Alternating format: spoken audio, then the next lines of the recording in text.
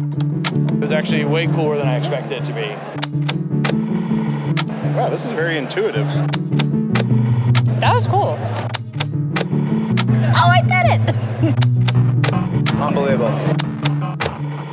That was really fun, and that was a lot easier than I thought it would be. Welcome to Upward with Transfr, where we tackle our evolving workforce and how educators, governments, and industries are changing to keep up. We're dedicated to building effective pathways for workers and job seekers to get the skills they need to get into well-paying careers in high-growth industries. Our part in that is designing and distributing hands-on simulations that learners can use to explore new career options and develop core skills before entering an in-person vocational training program. Transfr simulations augment human educators, broadening their range of classroom possibilities without expensive facilities build-outs or specialized equipment.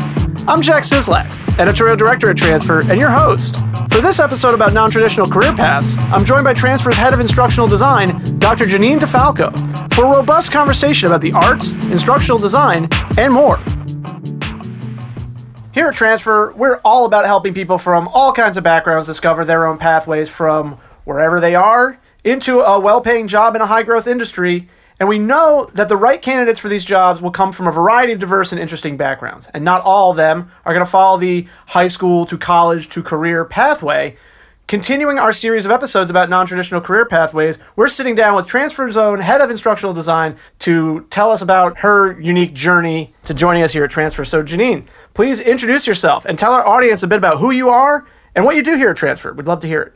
Hi, yes. So super glad to be here. I guess you would call me a learning scientist, or that's what I kind of call myself. Essentially, that's someone that studies how people learn and leveraging intelligent technologies in order to facilitate that learning. I'm here at Transfr because I'm leading instructional designers in a very unique opportunity to create learning and training experiences in virtual reality. And it is a difficult domain space because not a lot of people are doing it. There's not a lot of programs to actually train instructional designers on how to do this work. Mm-hmm. In fact, I would argue that they're actually not really instructional designers. I consider them learning engineers because the complexity of the work that they're doing to create these designs and render them in VR requires a lot of interdisciplinary knowledge. So I'm here to forge the path ahead to a new way of training and learning. Awesome. A non-traditional pathway. Non-traditional, yeah. Let's start there. Please, if you would, define a non-traditional pathway for us, non-traditional career pathway in your own words.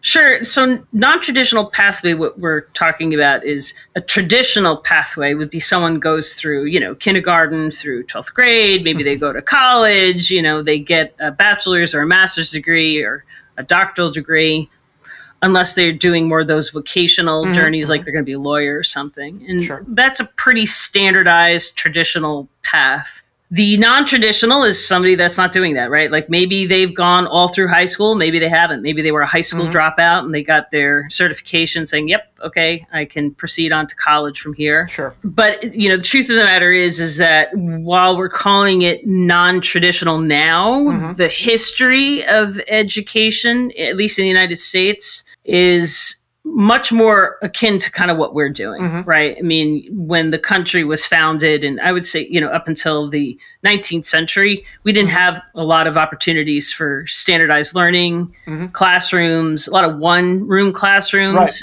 and certainly not for women, right? So the traditional path was for most people vocational work. It was learning as an apprentice, a skill or a trade, and it was only very, very few wealthy men that actually went down that traditional, now we consider a traditional learning path. Yeah, absolutely. This is a classic trope of everything old is new again, and rediscovering apprenticeships. Right, Do they really work? Crazy. So let's pivot from the general to the specific. Let's talk about your specific pathway of getting to where you are in your life. So I like to consider myself an adventurer, right? I really hate not knowing things. I think that's kind of like the through line for my whole existence. And I had a pretty traditional trajectory, high school, college. I finished college in 3 years and then thought it was an interesting thing to do to pursue an arts path. So I was an an actor for a while, and then I decided I really had power issues, so I went into being a director, and I did my professional directing internship at the Actors Theater of Louisville. I was there for about a year, and then when I came back out east, I was directing in New York City and kind of regional area, and I was working actually at the Juilliard School as an administrator. And every day I would get off the subway and I'd pass Fordham Law School. And so I came home one day to my roommates and I was like, guys, I think I'm gonna go to law school. They're like, you're out of your mind. You're gonna just leave theater and go into law? I'm like, yes, that's exactly what I'm gonna do. So I applied to St. John's and Fordham, got into both, started Fordham. Cool. And when I was there, I met my now former husband. And then I stopped, and I was a stay-home mom for about 10 years. I had 4 kids in 9 years. And then I was like, actually, not thinking I really want to do this. I think I want to leave this particular arrangement, and I wanted to go back and get my education. So when I went back to try and get a job after being home for 10 years, the only job I could get was working at the Gap. And when I filled out the application, like I cried the whole way home. I was like, how am I going to take care of 4 kids as a single mom? So at that point, I decided to go back to school. I went back and I got my master's at NYU. And I did that because I thought I'd be a theater educator. I thought I would go into the schools and I'd teach theater. And I had a really great professor who challenged me. And I said, well, theater, people can learn, right? They can learn from doing experiential learning. And he says, show me an empirical paper that shows how the arts lead to learning. You won't find it. I was like, that's preposterous. Of course, there's got to be something out there. Right. Somebody's got to And done there something. wasn't. There was nothing there. And then, of course, in my infinite wisdom, I'm like, well, then I'm going to do that. I'm going to figure out how to measure stuff. So I applied to Columbia, and I got into their program. And I was attracted to it because they did all this embodied cognition work, and they were doing a lot of work in simulations, avatar. You know, this whole new landscape of leveraging different technologies to support learning. Absolutely. And so that was really exciting. And then I realized why there was no empirical papers, because as an artist, trying to figure out how to measure stuff is actually hard. Right. unless you're on crew, right? It was just so it was a challenge. So that was my circuitous path, but. Even in the work that I do now, everything always goes back to the arts. Sure. And I don't think that the arts actually get enough credit. And that's what's so appealing about the VR space. Yeah. Because we're really leveraging art to kind of support learning. Absolutely. Yeah. I had a director once who said it kind of helped you learn how to learn. Yeah. 100%. Yeah. 100%. Awesome. Why are these non-traditional pathways becoming more and more important in our changing world/economy? Sure. Well, I was very lucky, right, to be able to go back to school. Absolutely. I had a very supportive family. I knew the system. I knew how to work the system to kind of get back involved, right? Yeah. Indeed. It was a skill. And I had the guidance. My father was actually a professor of education for many years at Long Island University. Cool. And he was really my advisor when I was kind of trying to figure out, like, how do I not just work at the Gap for the rest of my life? Like, what path do I proceed in? And the truth of the matter is that not a lot of people have that kind of advisor. No. And you start your life down one path, and then all of a sudden life happens, and you're like, well, that didn't work out. And you do something else. And when you get off the path that you thought you were going on, you often don't have an advisor. You don't have a way of knowing, how do I get back on course? So non-traditional pathways are really important, because there is a lot of disruption, right? There's disruption in the workforce. There's disruption in employment, right? So there's employment and family disruption. There's pandemic disruption. Totally. But it's also, college is unbelievably expensive. And there's a ton of research that says people that don't actually go to college won't make as much money as their peers who do. Right.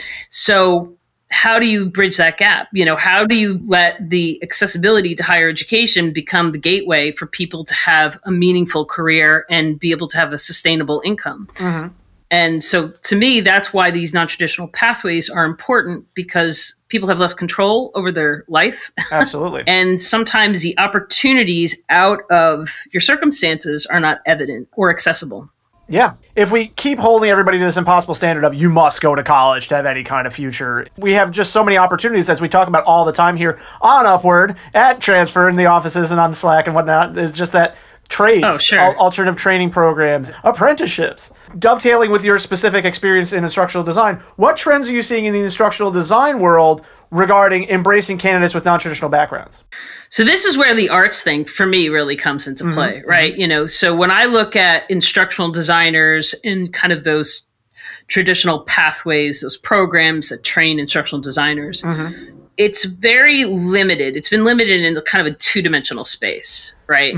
So you got your Blackboard, you have your Moodle, you know, it's all like on a computer. Yeah. Two-dimensional interface. It's very linear in a lot of ways. Right. Complete this, fill the thing. Complete this, do that, right? VR, all bets are off, right? Like you don't even know where the learner's going to land in the space, what they're going to pick up first. It's a three-dimensional way of kind of designing. So what I see in terms of trends are really people who are coming from a strong arts background getting involved in this space. That's because so cool. That training and background of thinking three-dimensionally, thinking about that kind of the experience of what it is from more than just a two-dimensional perspective is really, really key in this environment. Because if you've been involved in theater as a director, you know that there are sight lines, right?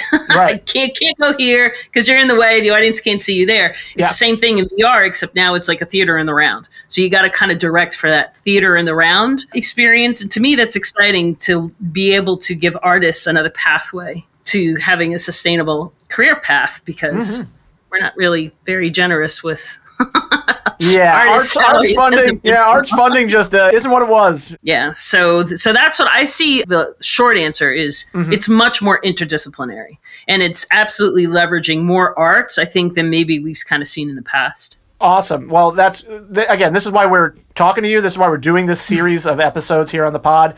Hopefully there's somebody listening to this right now and they're like, really? It's like, oh yeah. You know, we're looking behind the curtain. You know, I've worked here for over a year, and I know somewhat about how the Sims get built, but if somebody's just tuning in right now you know a lot more than maybe a lot of people on their first day here, for all we know. But it's awesome. And let's keep drilling down, getting more specific. How does Transfr embrace these trends regarding non-traditional pathways by bringing on team members with different backgrounds? So right now, actually, we're looking to fill a couple spaces in our ID team, and I think we posted the job maybe about a week ago, and we have like almost 350 applications. Wow! So gosh! So I'm going through and I'm trying to eyeball, right? Yeah. Okay. One of the things that I am looking for is, do they have an arts background, right? In addition to kind of the technical skills, right? Like, do you have experience in VR, you know, those kinds of things? But I am kind of curious, like, what is your arts background? Yeah. So more recently, we hired another copy editor, and for that job, I want to say we had over 1,000 applications. Yeah. We had so many people apply for that. But this one candidate, the person that we ended up hiring, stood out to me because they had not only robust career in copy editing, but they had an MFA in playwriting. And I'm like, cool. That's what I need. I need that because I need someone when they do the copy edit, which is two-dimensional, right? Because we're still scripting it on paper.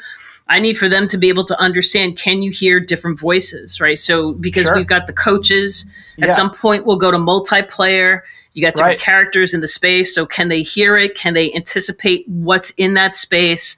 So I really wanted somebody that had that ability to craft and edit dialogue, like the voiceover, and understand how that interacts with the artifacts in a space. Totally. Yeah. You want them to literally have an ear for this. Absolutely. It's not just enough to, because I've worked with copywriters and writers and editors of all different backgrounds. And you can really tell the ones who, do people talk like this around here? Yeah. Well, and that's it. Being able to kind of, when you edit, it's like to edit what is the voice of the character. So right now we've got Simon and Florence. Well, Florence is our healthcare person. She's not going to speak like Simon. So your copy editor really needs to understand how to distinguish between character voices, you know, how they interact with the person in the room. So that MFA, I think, will serve us well to have that in our pocket. Yeah, absolutely. Cool. And let's talk a little bit more about any clients or partners, any external people you've interacted with when it comes to how are you seeing them lead the way when bringing on people of different backgrounds into trying to get them into these well-paying jobs? So people that I have spoken to are fascinated by the VR space. You know, they think like, oh, that's novel. That's interesting. What does that look like? You know? Right. But I also feel that a lot of people get jazzed about the mission. Absolutely. And that's the thing that really kind of interests them. I have a very, very good friend of mine. He's an entrepreneur. He invests in a lot of companies. When I spoke to him about this work, the thing that really resonated with him was the fact that the company is oriented towards more of a social justice kind of mission, right? Like, how do we empower more people to be financially autonomous? So my work before I came here, I was with the Army, and I really loved being a scientist in the simulation and training lab in Orlando. I was stationed at West Point for a couple of years, but then I went to Orlando, and I loved that work because it was so mission driven. So the Army funded my dissertation work when I was at Columbia, and I remember meeting the gentleman who was responsible for it all, Dr. Bob Sotolaire, who was kind of like my hero. And before I even signed up to do the work with him, we had met at a restaurant across the street from Columbia. And I was like, why do you work for the Army? Like, you're a scientist, you're an engineer, you're a PhD guy. Like, why are you working for the Army? And he had said to me, I believe if I do my job well, then another soldier comes home safely. And I was like, I can get behind that, right? That made it really meaningful to me. So what I learned, amongst other things, working for the Army, is being part of an organization that is mission driven. I don't think people appreciate how important that is, right? And you look at teachers are a mission driven kind of organizations. Like, why would you have a really poor salary? Right.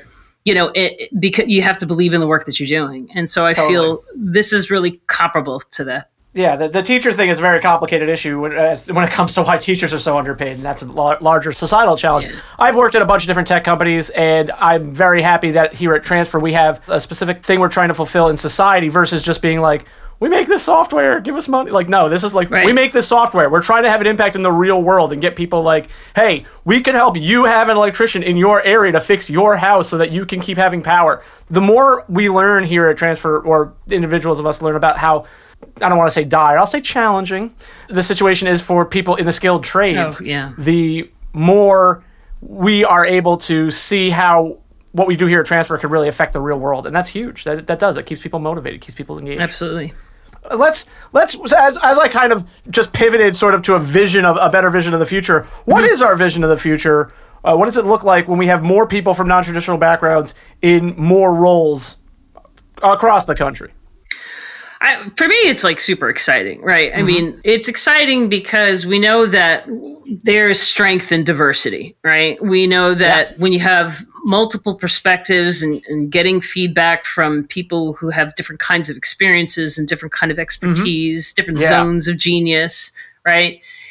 When you have that opportunity to have, again, a plurality of feedback, perspectives, genius into the mix, you can kind of accelerate progress. The thing that is particularly exciting is forever and a day, any educator, particularly those who are in higher education, will tell you that one of the greatest limitations of academia is that it's a gatekeeping institution. Yeah. I was really good at working the system. Okay. Yeah. I understood how to get A's. I understood, like, I don't agree with the darn thing you're saying, but whatever, I'll put it on the paper, I'll get that A, right? Like, I was A driven as a student. Hey. But then there are other people, and I would say people who are particularly high genius, who say, no, I just don't agree with you, and I refuse to capitulate to the man. Will not dance to your tune. I will not dance to your tune. Now, and again, so it's not necessarily that they're less intelligent, but there are a variety of reasons why people don't make it through the academic system. Yeah. And the academic system is a gatekeeper. So if you do not have that high school diploma, if you do not have that college degree, you then are not even going to be considered for certain kinds of employment.